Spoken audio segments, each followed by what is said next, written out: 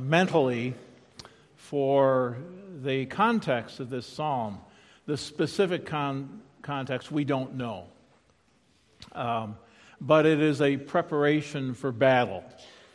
One can see a mustered army standing in formation with flags, banners, standards set high and waving in the wind, in formation, regimental formation and whatnot. The king is before his army, and there is a kind of exchange going between the army and the king himself. It is a kind of prayer for the victory that is before them, and the confidence that those who go forth in the word and the will of God will return doubtless, rejoicing, carrying their sheaves with them.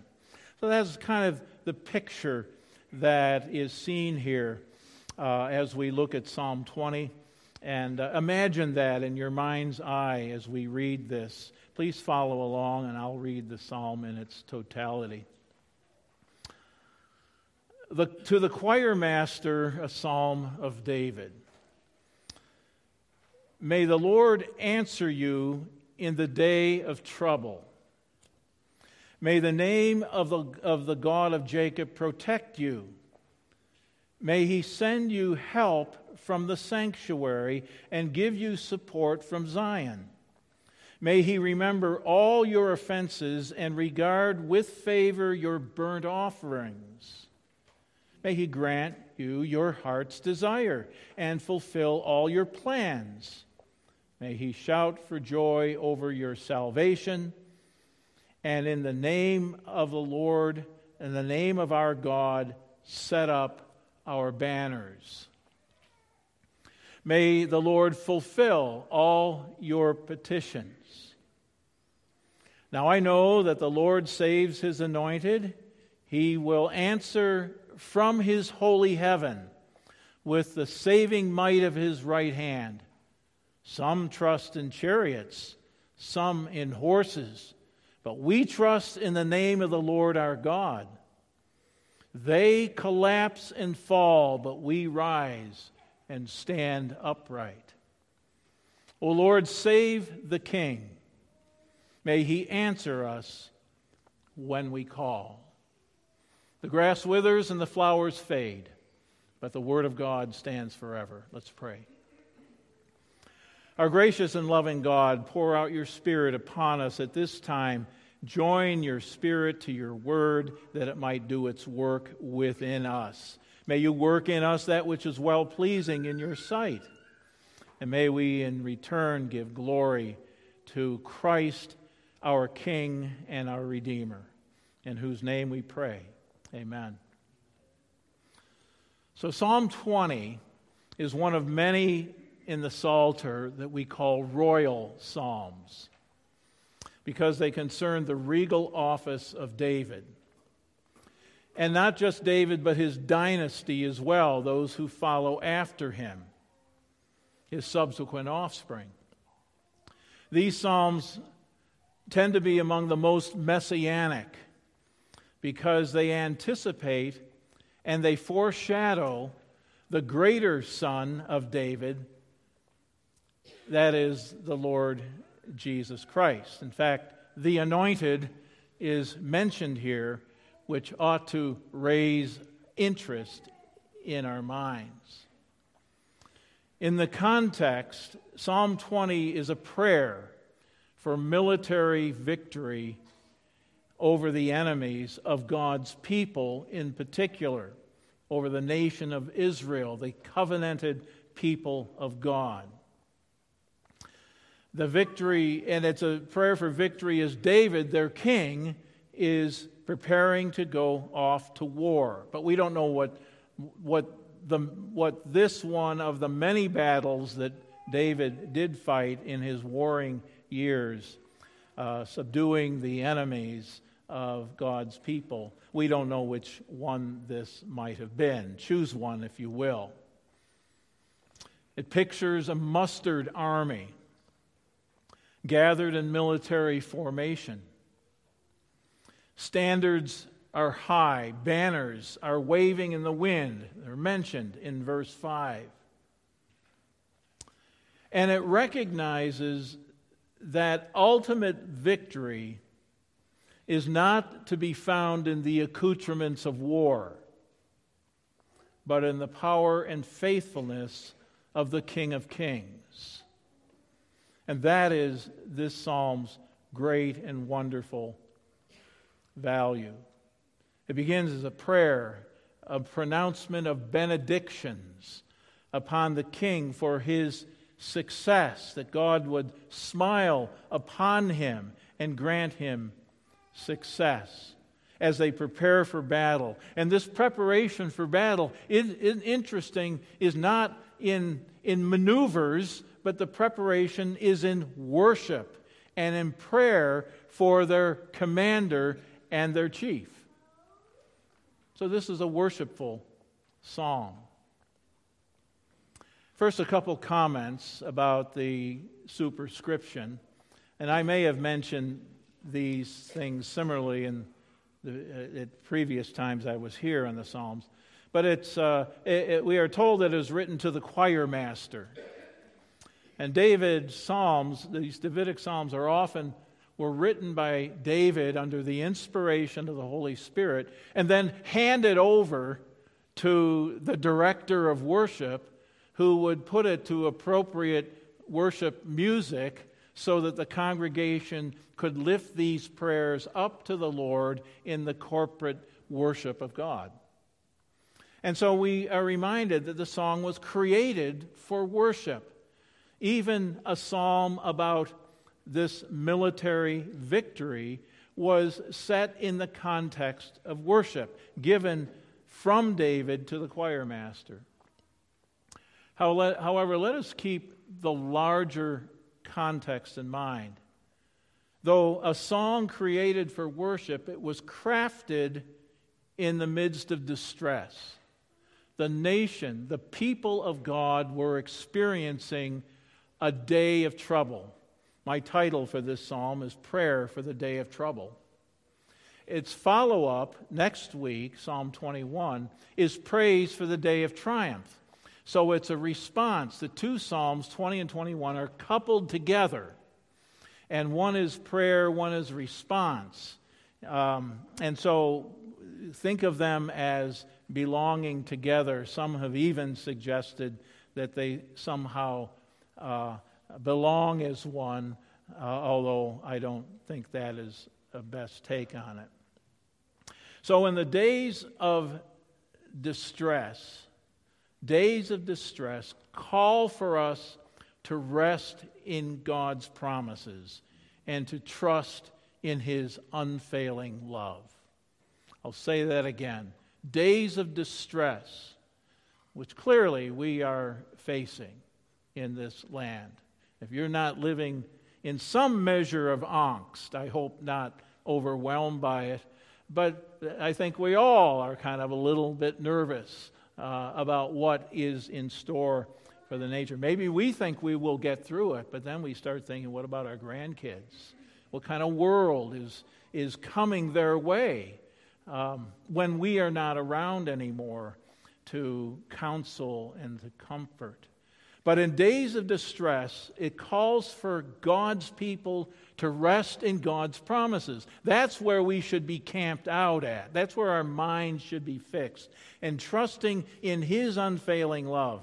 Though these are most certainly distressing days, we see here how believers in the past ages would face uncertain times and weather the storms of life. That's what makes the Psalm so valuable, because as a whole, they do show us how to pray when things seem to be going awry. They help us to weather the storms of life. And in short, they are weathered with words. Words that form promises, that remind us of who God is and what He has done for us. That's what we need to be hearing and receiving on a regular basis. It is the power of the Word that will not return void, but will accomplish that which was intended in our life corporately as a church, in our life as the larger people of God. Words of benediction, words of consolation, words of expectation. This psalm gives them all. We call them good words, gospel words, and glorious words are given to us in this psalm. Let's look at the good words. That's what benediction means, by the way. Benediction means good words. Benny, good. Diction, you can hear the idea of speech and so forth. Benediction, good words. We usually pronounce a benediction at the end of a worship service, and we are left with the good words of Christ spoken by the minister, and we take that out with hearts full of His love and grace. Verses 1 through 5 is like an extended benediction, all crafted in a way that pronounces a kind of wish, a fulfillment. May the Lord do this. May the Lord do that. May the Lord continue to work in your life. That's how benedictions are often crafted. May the Lord bless you and keep you. May He make His face shine upon you and be gracious to you. May He lift up His countenance upon you and give you peace. The psalm is a prayer for the king from the people in this unspecified day of distress. It is framed as a series of blessings upon the king, upon the leader of the covenant people of God. So in substance, this prayer pleads for the Lord to answer and protect. Verse 1, may the Lord answer you in the day of trouble, the theme of the psalm, and may the name of the Lord your God protect you concerning the distress that is at hand. That it's unspecified is very helpful to us because we're not prone to fix it on a particular occasion. And it makes it very easy to apply it to our own situation. And do we not, or ought we not, to also pray for God's blessing in that He would answer and protect His church, His people during such times as these? The prayer also pleads for the help and support from the Lord. May He send you help from His sanctuary and give you hope from Zion. I love what he's saying here, because using Old Covenant words, mentioning the sanctuary and mentioning Zion, both images of the people of God, these representatives of God dwelling among His people. In other words, we pray for God's help and support from the store of divine resources. And where does His divine resources reside? But in the sanctuary, as it were, in worship, in the gathering of God's people, in Zion, the city of God, the throne of God, the people of God. We also pray for God to remember and to regard the means of grace. Again, we are speaking in Old Covenant terms. For example, verse 3, may He remember your offerings and regard with favor your burnt offerings.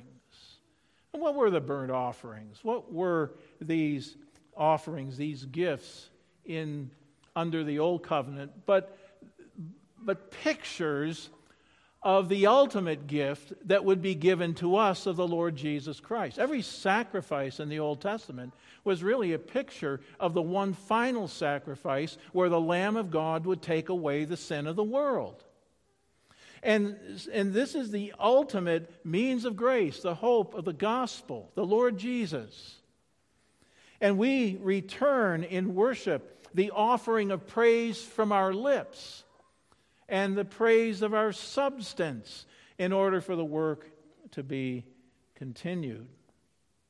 May He remember all of your offerings, all of your givings, all of your songs, all of your prayers, all of these offerings, and regard with favor your burnt offerings, these pictures of Christ, these emblems of the atoning work of the Lord Jesus, that He might remember and regard the means of grace in our midst, that He might lift us up, transform our lives, and establish our feet on the solid rock. This prayer not only is a plea to answer and protect, to help and support, to remember and regard the means of grace, but to grant and to fulfill. Verses 4 and 5.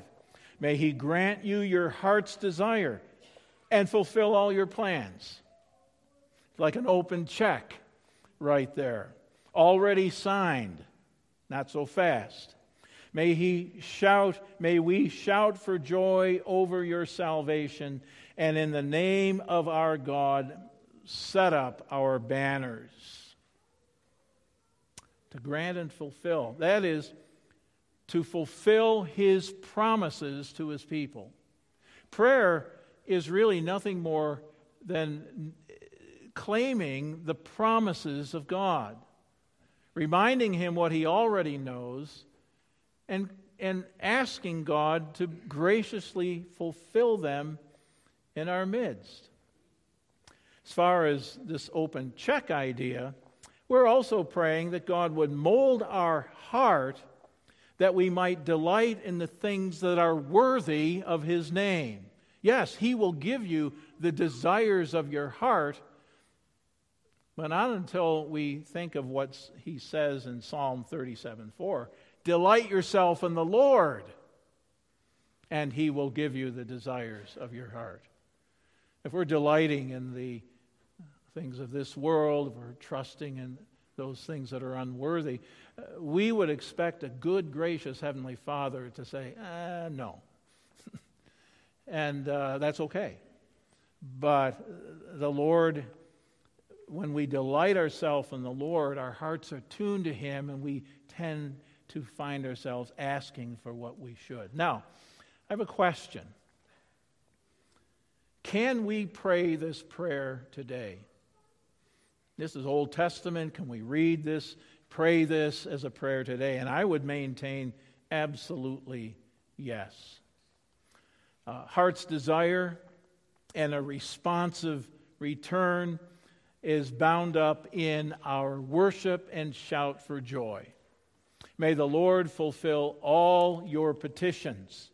May we shout for joy over your salvation. This is worship language.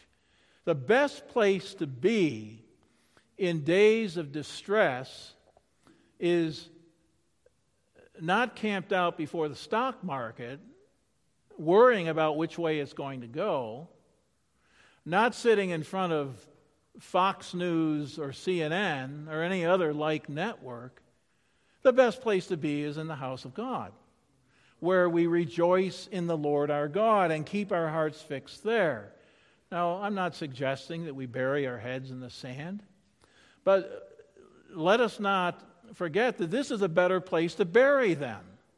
This sand is good ground, and things will grow in the context of God's Word.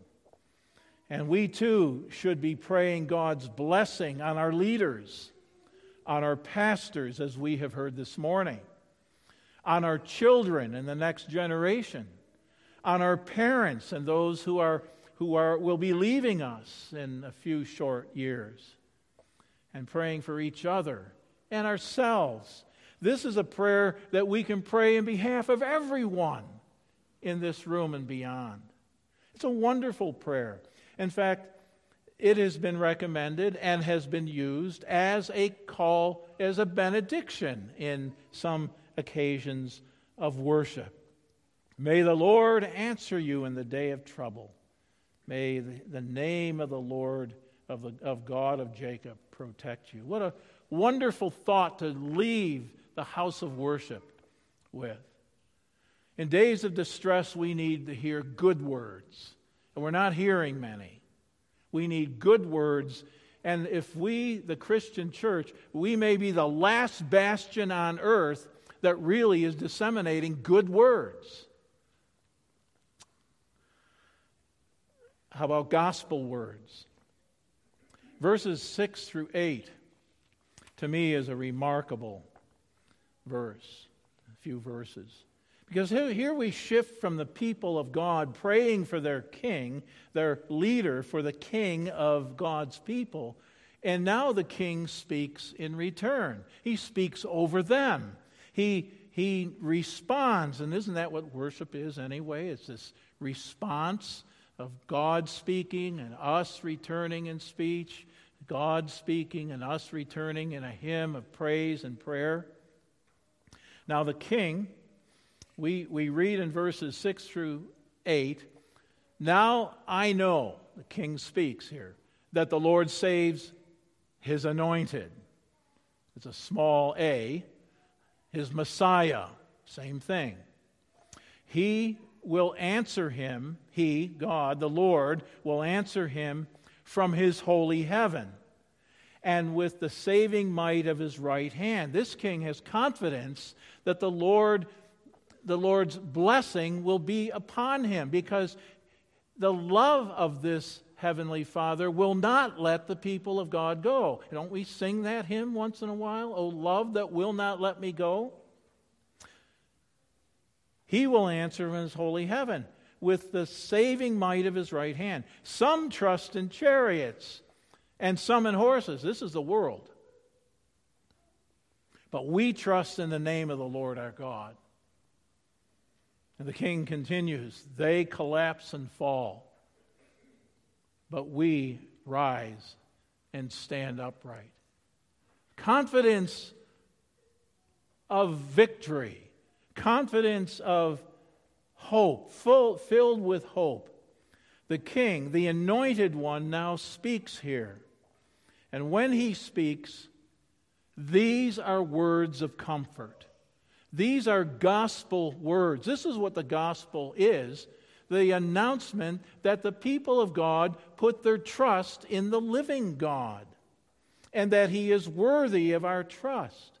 Here he expresses confidence in a work already done before it is done. Did you hear that? He is confident that this work is already accomplished, even though it hasn't happened yet. And this, of course, is what gospel hope is. It is trusting in the Lord with all of our heart and leaning not unto our own understanding, but in all our ways acknowledging him, knowing that he will direct our paths. Ultimately, Christ is our king. David was only a foreshadowing of the king. He was the anointed one. Jesus was the anointed one. David was an anointed one. Jesus is the anointed one. The Westminster Confession asks, how is Christ our king?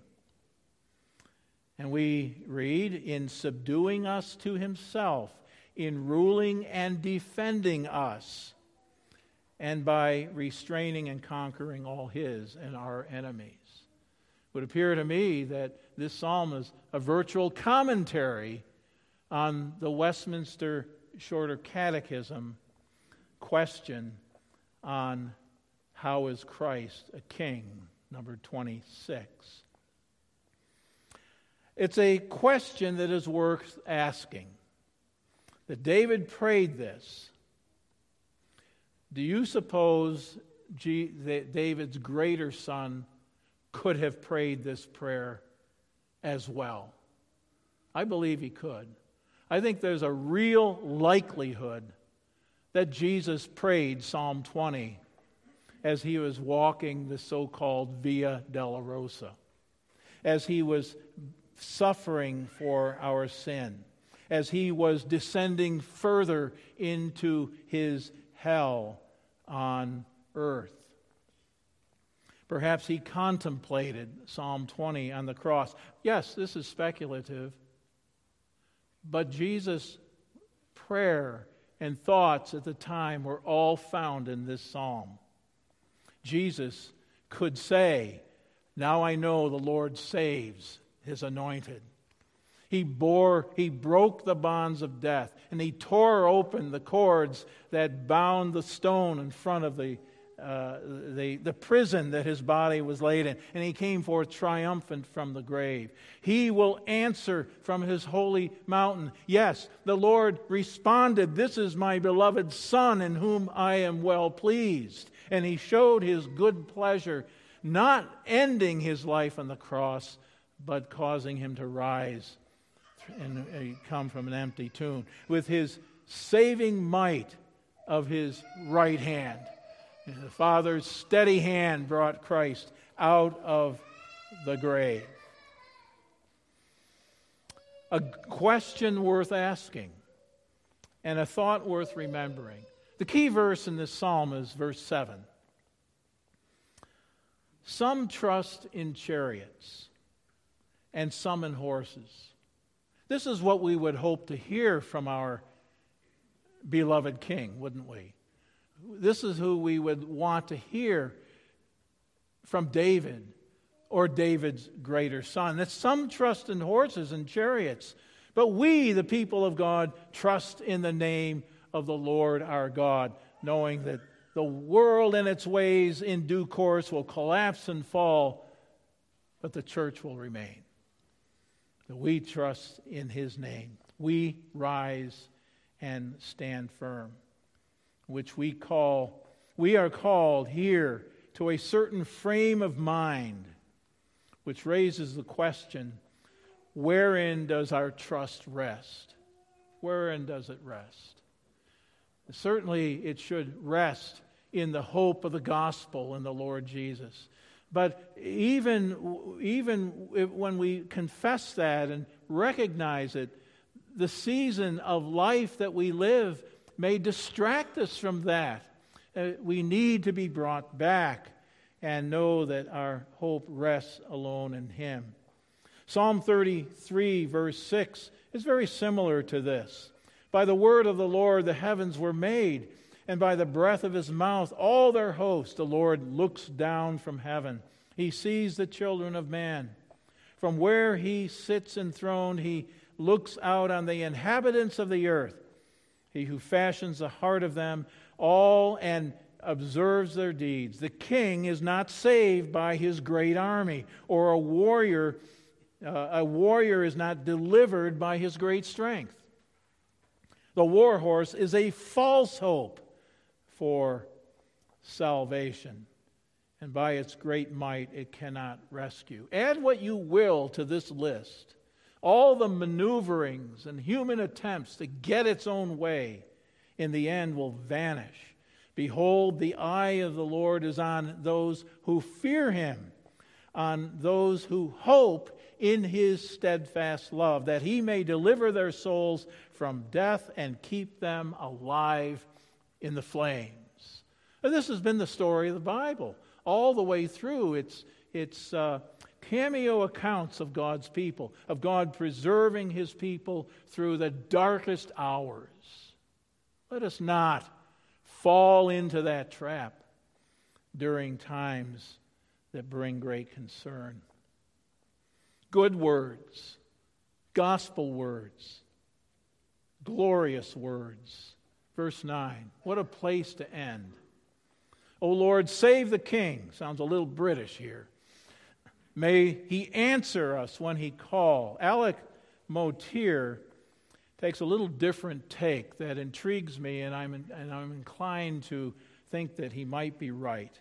Old Testament commentator, solid scholar in the Word of God, suggests that a shift in attention from David, the earthly king, to Yahweh, the heavenly king, is taking place here, and that verse 9 lands not on David, not as a return prayer for David, but a praise and worship and a proclamation of the true King of Israel. He would translate it, Alec Motyer, in this way. And it's a sound translation. His translation is, Lord, save. That's our plea. And that's incidentally very biblical. Lord, save. Save us. And it goes on. True King, answer in the day we call. So in the end, this is not a prayer to David. It is a prayer to Jesus. It is a prayer to the King of Kings, where we pray the Lord, the King, to save us, and the Lord, the King, to answer in the day we call. This both fits the context of this psalm, and it fits the whole of Scripture. This, of course, is the name of Jesus means Savior. It means deliverer. And here is our final prayer of victory.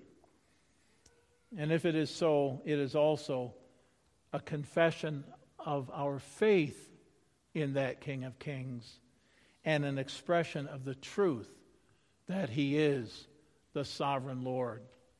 Psalm 106:47 says this as much. Save us, O Lord, our God. During the storm in the lake, the disciples turned to Jesus, sleeping peacefully and quietly in the bow of the boat. Save us, Lord. We are perishing. And Peter, of course, you remember, when he was sinking on the lake himself, cried out to Jesus, Lord, save me. Call upon me in the day of trouble, says the psalmist, and I will deliver you, and you shall glorify me. There is bound up right there the essence of this psalm. All who call upon the name of the Lord will be saved. And that is the wonderful resonance of this psalm. This psalm reminds us that the Christian life is a battle. It always has been, and it always will be. But the weapons that we are fitted with, according to 2 Corinthians 10:4, are not the weapons of this world. They are rather suitable for tearing down strongholds and taking every thought captive to the knowledge of Christ. There are dangers lurking at every turn, and they always have been. We're just noticing them much more than we have in years past. The Christian life is a battle, but it's a battle that is already won. Faith is the victory that overcomes the world. We sing that song. Encamped around the hills of light, ye Christian soldiers rise, and press the battle ere the night shall veil the glowing skies. Against the foe in vales below, let all our strength be hurled. Faith is the victory we know that overcomes the world. Faith is the victory. Faith is the victory. Faith is the victory that overcomes the world. Faith in Christ, not some general quality of strength, but a resting in Jesus Christ alone for the victory, for our deliverance. This is the victory that overcomes the world. And Christians always have and always will pray because of this victory that is already achieved. We pray because of a victory that is already achieved. We pray that God would save us, to protect us, to preserve His church, because Jesus has already finished His work. It's already been done.